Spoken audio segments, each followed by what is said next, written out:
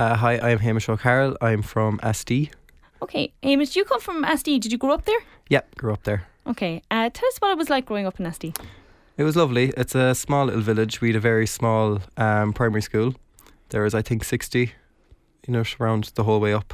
So it was a nice little primary school. And then I went out to Tarbert Comprehensive for secondary and made a good few friends from the surrounding areas. And then I ended up in Cork in college. Okay, and how is Cork treating you? Very nicely. I love it up there. Very good. Now, Hamish, you are a 20-year-old man and you're very much in the musical society in life. Yeah, tell us about your story. So I suppose, like many other people, I was thrown into music classes at a very young age. I was about 5, I'd say. I started with the tin whistle, like many others, over in Ballylongford, Cultus, with Willie Larkin. And I gave a good few years at that, and then I kind of decided myself I wanted to take it a bit further. So I was looking around. I really wanted the flute, but my instructor kind of told me, you're really young, your fingers are really small, you will not manage a flute. So I said, okay. I was no problem with that. I said I'd start anything anyway. So I picked the accordion, gave a few years at the accordion, decided don't really like it, tried the fiddle, didn't really like the fiddle. Now the fiddle was a real head wreck. What was it that you didn't like about the accordion after so many years? I'd say 3 years is what I gave to it, but I don't know, I really wanted the flute. That was always the back of my head. So I don't know, they kind of weren't really living up to it. And then I just decided accordion wasn't for me. Then I tried the fiddle. That absolutely wrecked my head, so I threw that out the window fairly lively. Then I got the flute lessons, started the flute. I was loving it and thought that was my instrument. I was like, perfect. And ended up then in first year when I moved secondary schools, I decided to move Cultus's to a bigger branch because I kind of wanted to take it a bit further. And that was where I met Katie McNamara over in Lizelton. And she had introduced me then to the harp. So that's where I picked that up, and I decided then that was the instrument that was for me. So you wanted the flute for so many years, and it's like when you finally get what you want, and then you realise, actually, it's not really for me. Well, I still keep it on. I still do play my flute, but it wouldn't be... Your the number harp one. was my niche now. That I love it. What was it about the harp that got you? I think, honestly, just how it sounds so different to anything else. And then when I was kind of learning it, I didn't really comprehend what it was to play it. And then when you're learning it, you realise you have your melody, but then you can completely change it into your own with your left hand accompanying with chords and variations. So you could play these really old traditional tunes, keep the melody traditional, and then really kind of modernise it with your left hand, which I loved. For anyone that doesn't know what a harp is, obviously if you look at the back of any euro coin, you'll know what it looks like, but describe it and describe the size of it as well. So they are definitely one of the bigger instruments you could pick. I mean, carrying it around is a task in its own. We have to limit the amount of people we can take in our cars, but the harp itself they usually are just wooden. You'll see some of them with metal accents and other kind of features on them. Mine is a traditional lever harp. I got it from Tim O'Carroll in Clarny. He handmade it for me. He let us do all the customisation we wanted. Wow. How long did it take to handmake? So we got, I think we placed the order around July-ish, and then it was fully ready for December. Oh, wow. But while all that was happening, we had a harp on lease, which he provided for us as well while we ordered it, which was very nice of him. Then we picked it up. I got lovely additions to it. I actually ended up getting a 37 string, which is a bit unusual for traditional. It's usually 34. But I said I'd like to be a bit extra, and I really liked the slow airs. So I wanted to have the extra bass notes to kind of explore more with the chords and progressions and all that kind of jazz. So I picked my nice 37 string. Then we got it electric as well. So when I go out playing in gigs and churches and weddings and all that kind of crack, I'm not messing around with microphones. I just plug in my harp and I'm good to go. That's amazing. How new was that element? When you said that you had an electric harp on you, I was like, what? Yeah, it's not like it's been a few years he's had them. We got ours in 2019, I want to say, or 2018 actually. I think we got it. So it was on. We didn't even know it was like a thing until Tim was like, "Oh yeah, I can make this electric. Plug it in." I was like, "Perfect." But yeah, I'd say not too long. It's recent enough, but it was definitely there for a few years before we got ours. Okay. When you first started playing the harp, what was the first tune you played on it? It's actually funny that you mentioned that now. That is the staple tune I give every single student that comes into me. It's a little jingle, you'd almost call it. It's not really a tune, called Chimes. And it's basically the one and only introduction you'll get to the harp. It is like everything all wrapped into one. You have your two like hands placed onto it and you get to use all your fingers. And like when you're starting, you're not really used to separating your fingers, but like you'll have your 1, 2, 3, 4. You don't use your pinky finger. So you'll get used to all that with Chimes. It's like a very basic piece, almost like a scale, but it's just an easy one to grasp the feel of it. Is it rough on your fingers or is it you're nodding? Yeah, it is rough on your fingers. I remember starting it and the girl that lent us the harp had said, "Oh, there's a velvet glove in the bag. You can use that for the first few weeks." And I was thinking like, no, I'll be fine. I won't need no glove. I ended up with blisters on every single finger. It does take a toll, but like any other instrument, like it's just getting used to it and getting your fingers they harden up as you go along. And I didn't really get any blisters at all until, you can probably see there now, the fla happened. Then I was given hell for leather before the fla, and I got a good few at that, but so they haven't gotten used to it. It still happens no matter what. Oh, it still happens no matter what. It's usually if you play a good bit. Like if you're practicing, I gave one day 4 hours at it practicing.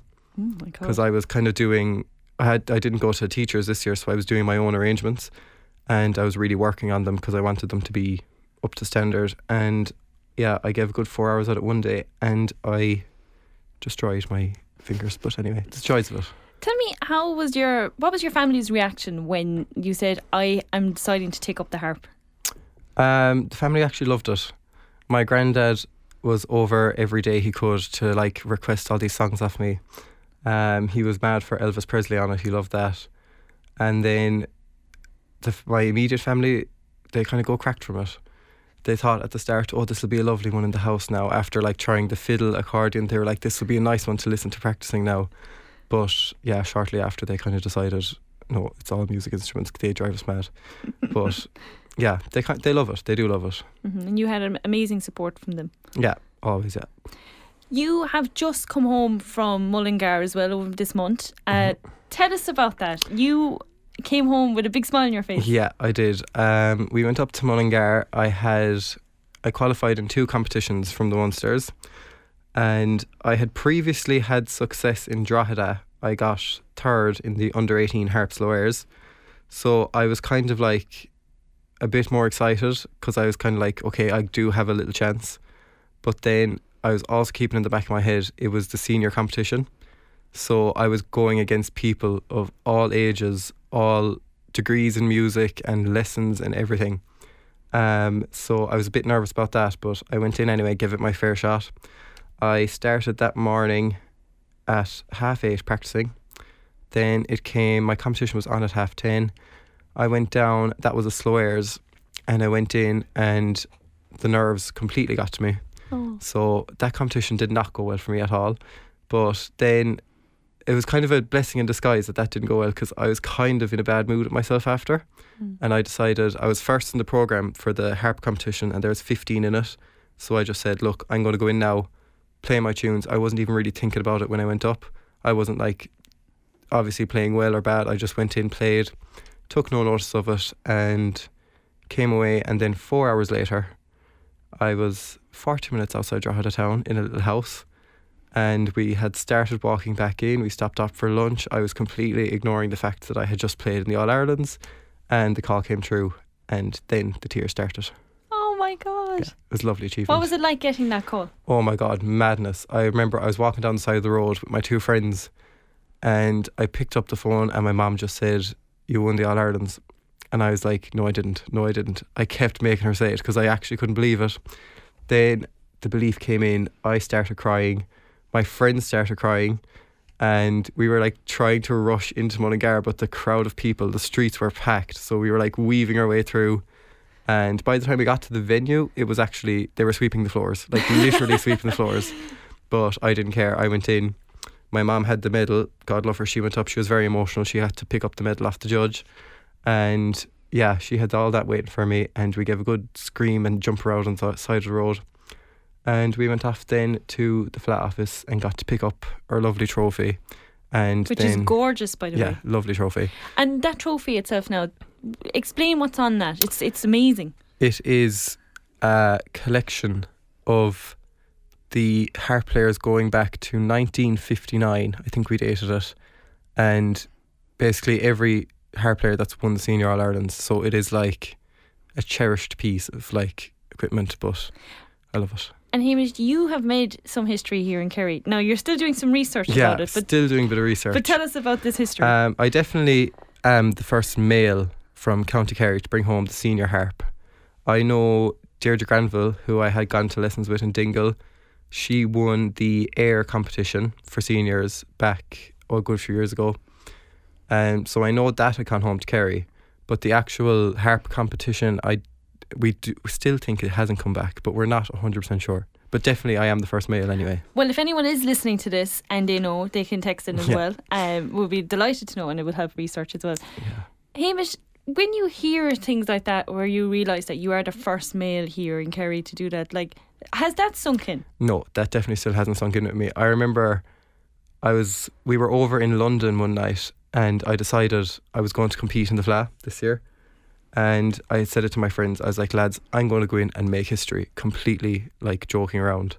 And then it actually ended up happening and I won it and brought it home. Wow. So just a nice one. And your mom, as you say, she must be so proud. Oh, she was over the moon proud, yeah. She was desperate, emotional on the day, as we all were. And then even leading up to it, we came home from Mullingar and she had a massive homecoming planned for me. There was bonfires. Everyone, the whole SDGAA put together this like little homecoming event in the pitch. So I came in the door from Mullingar. I was absolutely wrecked because we had stayed up for the senior Katie band competition and came down and Dad was like, hop in the shower, you have a big evening ahead of you. And I was like, what is even planned?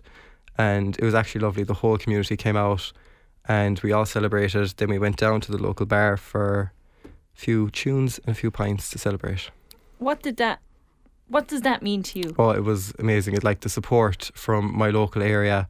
I have to say the SDGA really pulled out all the stops. It just made it all the more special because I was kind of like coming home with it. I was like, okay, I've done this now. Not a lot of people will appreciate the fact because the Irish music has just kind of, it's come down a small bit, and definitely in SD there's only a small few playing. There's a good few young ones, but not really the older generation. So I was kind of thinking in my head like the Kyotos would be delighted with me, but I don't know will many people in the area know. So it just really made it special that they all actually came out and turned up to this event. So it was really special.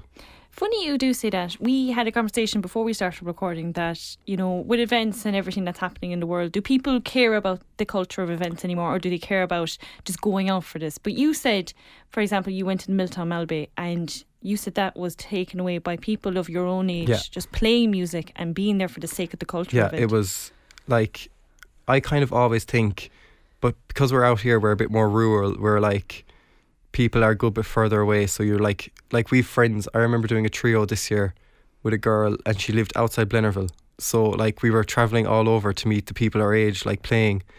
And then we decided we'd go up to Milltown. We camped in a little tent out the back of Tom Malone's pub for the week. We thought it would be a grand chill week, and we ended up like meeting so many friends, so many people the same age as us, who were all there for the exact same thing, just to play music and enjoy it. And it was actually like a completely different world altogether over there. It was lovely. Finally, Hamish, what would you like your future to be when it comes to music? I kind of always kept my music away from like my academics and my job and everything. I always wanted to keep it as a hobby, So I have no qualifications. I never did it for school. Not going to study it in college. I haven't even done my SAT exams, but I want to definitely keep teaching it because it's like the most rewarding thing. Like whatever about my own achievements, it's when I see my own students go in and like they had a good few. We brought home the county titles, two of my students, and then Munsters was a bit of a different change. That was a good few more in it that was there last year, so they were very hard competitions. But when I get to see them go up and they're playing these pieces that I played, and then I get to put my own spin on them, and they're just like, it's amazing seeing them, watching them do it. And you're going to play us a tune with the harp. What tune is it? I'm going to play Helvig Head, which is a bit of a longer tune. I might do half it, we'll see. But it was the jig I played that day in Mullingar, and I love it.